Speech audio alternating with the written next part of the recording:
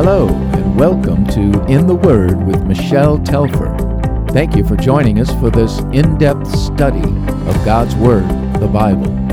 For more of Michelle's resources or to read her blog, visit her website at intheword.com.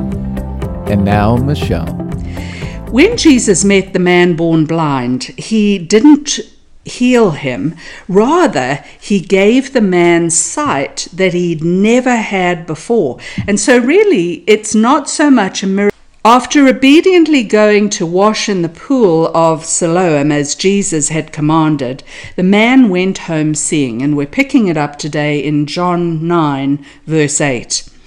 His neighbors and those who had formerly seen him begging asked, "Isn't this the same man who used to sit and beg?" Some claimed that he was. Others said, "No, he only looks like him." But he himself insisted, "I am the man." "How then were your eyes opened?" they asked. He replied, "The man they called Jesus made some mud and put it on my eyes. He told me to go and wash. He told me to go to Siloam and wash, so I went and washed, and then I could see." "Where is this man?" they asked him. "I don't know," he said. When the man had encountered Christ, he was blind, and immediately he left Jesus to go and wash in the pool of Siloam. So no wonder he didn't know where Jesus was now. I understand the neighbor's reaction may have been just out of shock, but it's very interesting to me that these people do not recognize the man. They'd lived next to him all those years, and yet they never really saw him. And I think that's a challenge to us too. Do we ignore those people who have disabilities? Or do we truly see them as people whom God loves? Having received his sight, the man was immediately taken to the Pharisees and the religious leaders. Verse 13. They brought to the Pharisees the man who had been blind. Now the day on which Jesus had made the mud and opened the man's eyes was a Sabbath. Therefore the Pharisees also asked him how he had received his sight. "He put mud on my eyes," the man replied, "and I washed, and now I see." Some of the Pharisees said, "This man is not from God, for he does not keep the Sabbath." But others asked, "How can a sinner perform such signs?" So they were divided. Though Jesus had told them before, these leaders did not understand that Jesus is really Lord of the Sabbath. They were so focused on the Sabbath rest that they didn't understand that the Sabbath actually pointed to Christ. Jesus is the Sabbath. It is in him that we can finally enjoy God's presence and rest from our own works. Verse 17. Then they turned again to the blind man. "What have you to say about him? It was your eyes he opened." The man replied, "He is a prophet." They still did not believe that he had been blind and had received his sight until they sent for the man's parents. Notice this man didn't fully understand who Jesus was. First, in verse 11, he'd said that he'd been healed by a man. Now he says in verse 17 that Jesus is a prophet. But the religious leaders were angry. You see, this man had been born blind. Now that he had sight, it was a miracle that had never occurred before. No one had ever healed someone born blind up until that point. Jesus had not merely restored the man's sight, he had given him sight he never had before. Their immediate thought was that Jesus had switched beggars somehow, and that this was not the man who'd been born blind, but someone who just looked like him. And so the religious leaders called for his parents. "Is this your son?" they asked. "Is this the one you say was born blind? How is it that now he can see?" "We know he is our son," the parents answered, "and we know he was born blind. But how he can see now, or who opened his eyes, we do not know. Ask him. He is of age. He will speak for himself." His parents said this because they were afraid of the Jewish leaders, who already had decided that anyone who acknowledged that Jesus was the Messiah would be put out of the synagogue. That was why his parents said, "He is of age, ask him." So instead of being overjoyed for their son, this man's parents are afraid, and so they try and separate themselves from him. Being put out of the synagogue, you see, meant that if they had younger children, those children would not be able to attend school. They might also lose their jobs, and neighbors and friends would have treated them as if they were Samaritans. So no wonder they didn't want to answer. No wonder they were afraid. A second time they summoned the man who had been blind. "Give glory to God by telling the truth," they said. "We know this man is a sinner." When they tell the healed man to give glory to God, what they're doing is actually putting him under an oath to tell the truth. But when he's told to give God the glory, it's interesting that the man gives all the glory to Christ. He replied, "Whether he is a sinner or not, I don't know. One thing I do know, I was blind, but now I see." This man did not know much about Jesus, but he did have his testimony. What he could talk about was how Jesus had touched his life personally. And you and I may also feel as if we don't know much. Perhaps we still have some questions about Jesus. But like this man, the one thing that we do have is our testimony, and we can tell others what Jesus has done for us. Verse 26, then they asked him, "What did he do to you? How did he open your eyes?" He answered, "I have told you already, and you did not listen. Why do you want to hear it again? Do you want to become his disciples too?" Now, do you notice there how he says, "Do you want to become his disciples too?" Obviously, it means this man has already reached a decision about Christ himself. He did not fully understand who Jesus was, and yet he knew he wanted to follow him. Look at their reaction. Then they hurled insults at him and said, "You are this fellow's disciple. We are disciples of Moses. We know that God spoke to Moses, but as for this fellow, we don't even know where he comes from." The man answered, "Now that is remarkable. You don't know where he comes from, yet he opened my eyes. We know that God does not listen to sinners. He listens to the godly person who does his will. No one has ever heard of opening the eyes of a man born blind. If this man were not from God, he could do nothing." To this they replied, "You were steeped in sin at birth. How dare you lecture us?" And they threw him out. Now, in verse 34, the Pharisees uphold the idea that it was sin that had caused this man's initial blindness.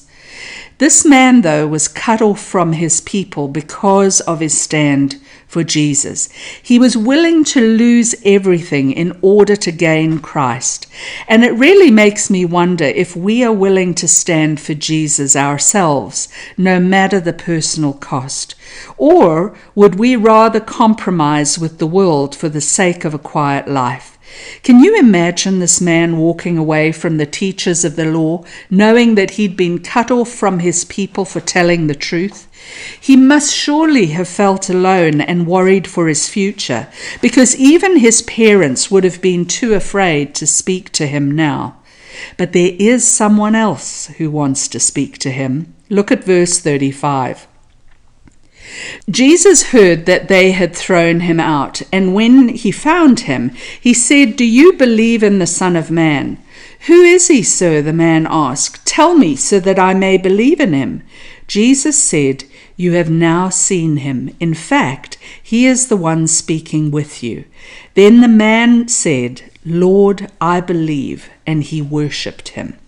Jesus revealed himself to this man as the Son of Man, in other words, the Messiah. And in response, the man said, "Lord, I believe," and he worshipped him. And that's certainly worth taking note of. You see, this man's physical eyes had been opened, but now his spiritual eyes were opened also. Not only did he yield to the lordship, the ownership of Christ, but he immediately began to worship Jesus, and more than that, Jesus accepted his worship. And that's very important for us to understand, because worship was reserved for God alone. The fact that Jesus accepted this man's worship proves that Christ is indeed God, because no good teacher or prophet would have ever accepted another man's worship. Jesus said, "For judgment I have come into this world, so that the blind will see, and those who see will become blind."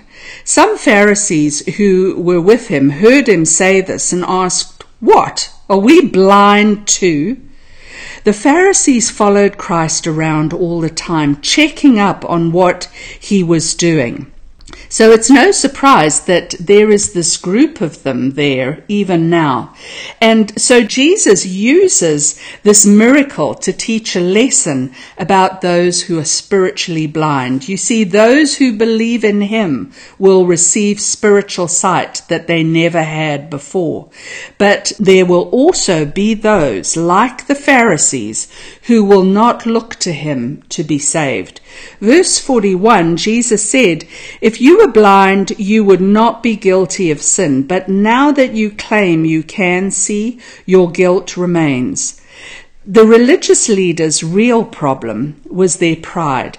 You see, if they had confessed their spiritual blindness to Christ, he would have shown them mercy. But they were so sure that they could see spiritually, and without understanding their need for his touch, their sin remained. Pride is a terrible enemy to the things of God. We need his touch to be able to see things God's way. In chapter 10, Jesus went on to speak to them using a picture of shepherding that they would have easily understood. However, many of us need a little background so that we can understand this better. In those days, it was usual for sheep to be kept in a sheep pen at night for safety. Imagine a large enclosure where rocks have been piled up to make walls for protection. Bushes could also have been used, but in Israel, rocks were far more readily available. The sheep enclosure had only one entry and exit point, and the shepherd would lie across the opening in order to protect his sheep from wild animals at night. In this way, the shepherd became the gate for the sheep. Thieves and robbers would sometimes try to get to the sheep by climbing over the walls, but such people, they didn't care about the sheep. They were only focused on meeting their own needs. Now, in those days, different flocks would often be kept together in the same sheepfold. In the morning, when the shepherd woke up and stood at the gate, he would call for his sheep. And because they'd spent time in his presence, his sheep would recognize his voice and they would come to him. Now, we know that in Scripture, God often referred to Israel as being his flock, and he would say that he was their shepherd. Later, when we read John 10:16, we'll see that the sheepfold in this illustration, or the sheep pen, is really a picture of the nation of Israel. The thieves and the robbers were the religious leaders who were trying to take advantage of the sheep for their own gain. So with that in mind, let's begin in verse 1. Jesus says, "Very truly I tell you, Pharisees, anyone who does not enter the sheep pen by the gate, but climbs in by some other way, is a thief and a robber. The one who enters by the gate is the shepherd of the sheep." Jesus came as the shepherd who has authority over the sheep. Only those who belonged to him would respond to his voice when he called. The gatekeeper opens the gate for him, and the sheep listen to his voice. He calls his own sheep by name and leads them out.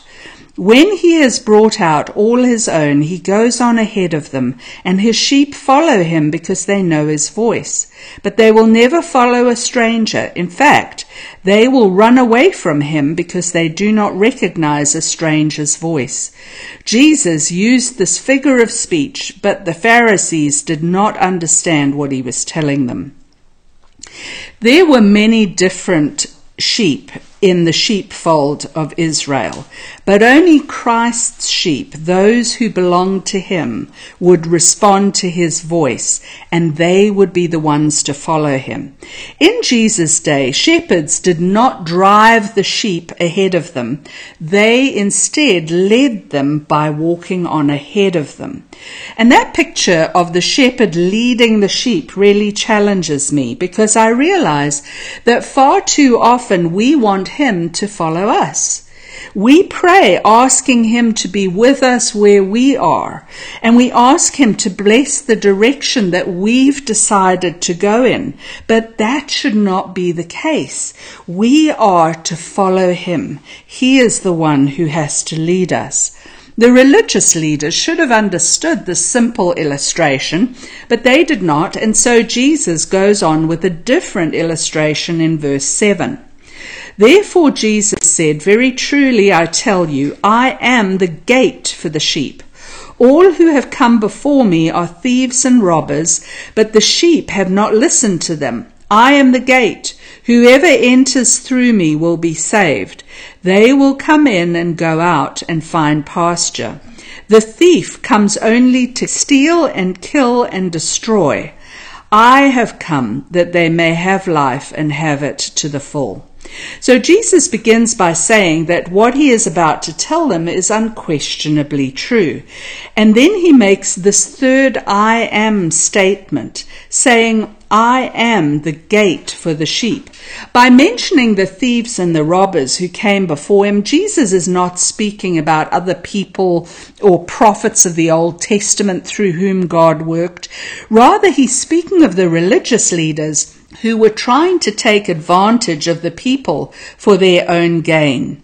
The religious leaders were so focused on their own needs, they really were not able to lead the people to true freedom. But Christ was. He is the only gate, the only way by which they could be released. Those who listened to his voice would be led out of the old religious system, giving them freedom to walk on with God. But Christ is not only the gate for the sheep. As we will see in verse 11, he's also the good shepherd. He is the owner of the sheep, and as such, he's not like the religious leaders who are more like hired hands. He says, I am the good shepherd, and that really is the fourth of the great I am statements, and it's there in verse 11. I am the good shepherd. The good shepherd lays down his life for the sheep. The hired hand is not the shepherd and does not own the sheep. So when he sees the wolf coming, he abandons the sheep and runs away. Then the wolf attacks the flock and scatters it. The man runs away because he is a hired hand and cares nothing for the sheep. I am the good shepherd. I know my sheep, and my sheep know me, just as the Father knows me, and I know the Father, and I lay down my life for the sheep. Look at the contrast. The religious leaders are likened to hired hands with no real interest in the sheep.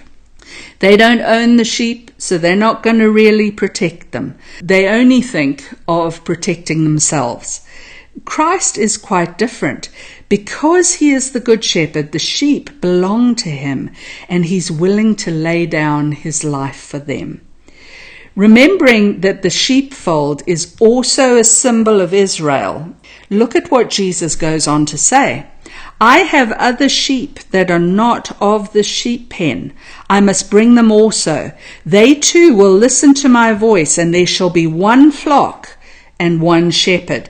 Here, what Jesus is doing is he's actually speaking of the Gentiles, the other sheep that belong to him who are not part of the flock of Israel. They too will hear his voice, and there will be one flock. In other words, the church made up of Jews and non-Jews alike, all belonging to the shepherd, to Christ himself.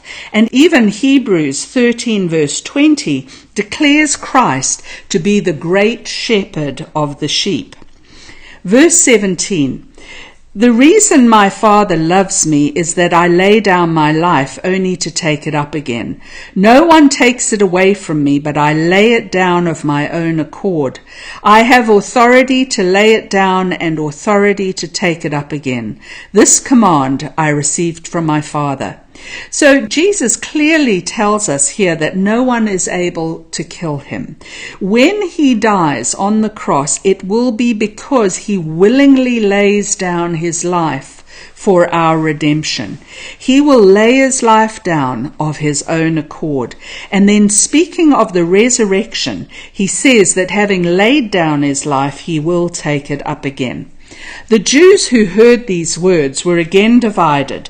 Many of them said, he is demon-possessed and raving mad. Why listen to him? But others said, these are not the sayings of a man possessed by a demon. Can a demon open the eyes of the blind? So there was an ongoing division concerning who Jesus really was. Because John is emphasizing only certain events, though, in Christ's life, it is believed that 2.5 months pass by between the end of verse 21 and the beginning of verse 22. So now in verse 22, it is the festival of dedication 2.5 months later, known as the Festival of Lights or Hanukkah today. This celebration was a reminder of the rededication of the temple over 150 years before, when the great leader Judas Maccabeus defeated the Greeks who had corrupted the temple. Verse 22. Then came the festival of dedication at Jerusalem. It was winter, and Jesus was in the temple courts, walking in Solomon's colonnade. The Jews who were gathered around him, saying, how long will you keep us in suspense? If you are the Messiah, tell us plainly. Jesus answered, I did tell you, but you do not believe. The works I do in my Father's name testify about me, but you do not believe because you are not my sheep. My sheep listen to my voice. I know them, and they follow me. I give them eternal life, and they shall never perish. No one will snatch them out of my hand. My Father, who has given them to me, is greater than all. No one can snatch them out of my Father's hand. I and the Father are one. Do you see in verse 24, the religious leaders ask Christ to tell them if he is the Messiah or not. And of course he told them that already. Jesus picks up on the picture of the sheep and their shepherd again, saying that if they still don't recognize his voice, it's proof that they do not belong to him. Jesus concludes in verse 30 by saying, I and the Father are one, and look at their immediate reaction. Again, his Jewish opponents picked up stones to stone him, but Jesus said to them, I have shown you many good works from the Father. For which of these do you stone me? We are not stoning you for any good work, they replied, but for blasphemy, because you, a mere man, claim to be God. It's very clear that the religious leaders knew that Jesus claimed to be God himself. Their attempt to stone him was the proper punishment for blasphemy. Some people we meet today say that Jesus is just one of many good religious men who've represented God over the course of history. But that is not what the Bible teaches. That is not what Jesus claimed. Jesus claimed to be God, and the people of the day understood that. Let me read you a quote from the famous writer C.S. Lewis and what he said about Christ's claims in his book, Mere Christianity.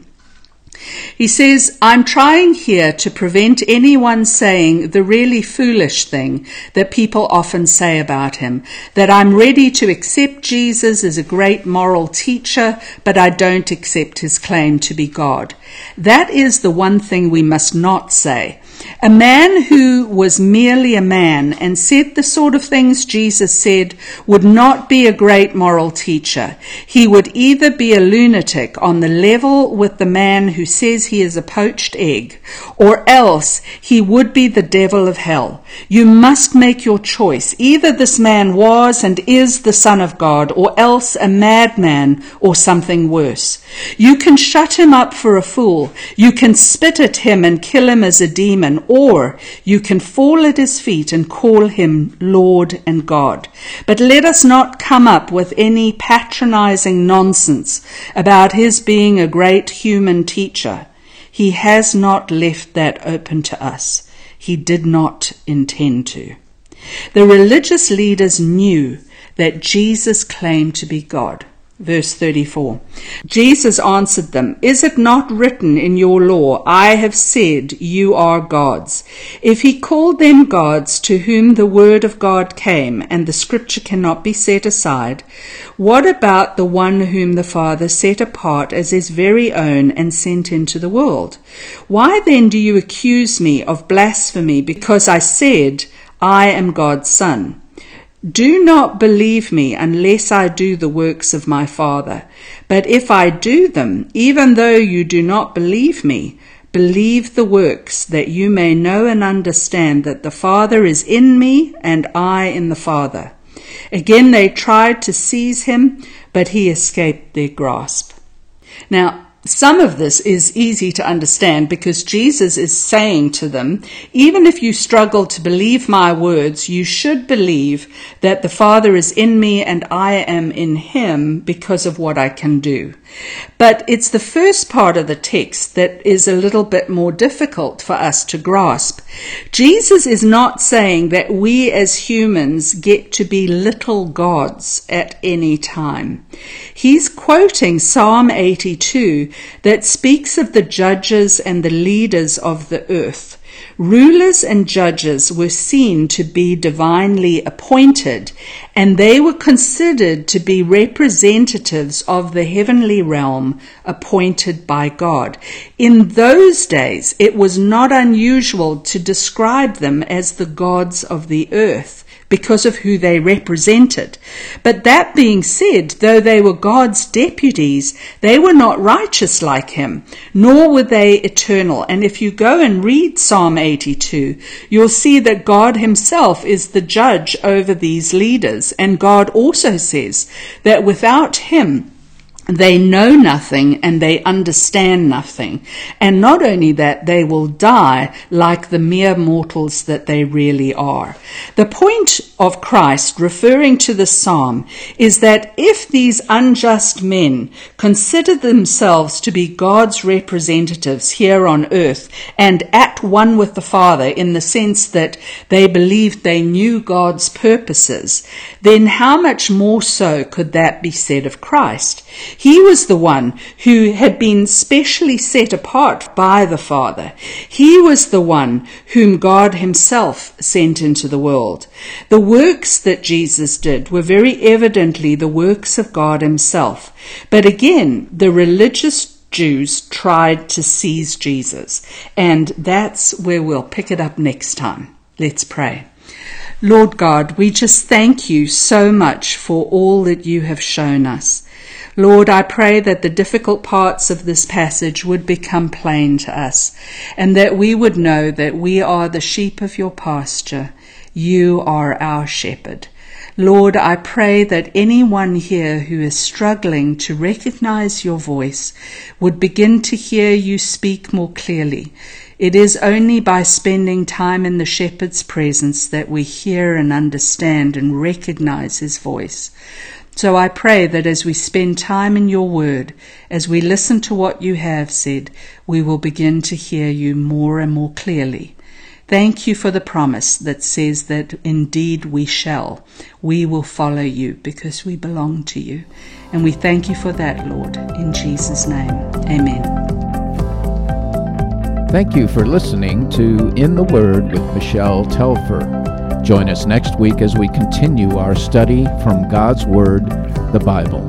For more of Michelle's resources, visit her website at intheword.com.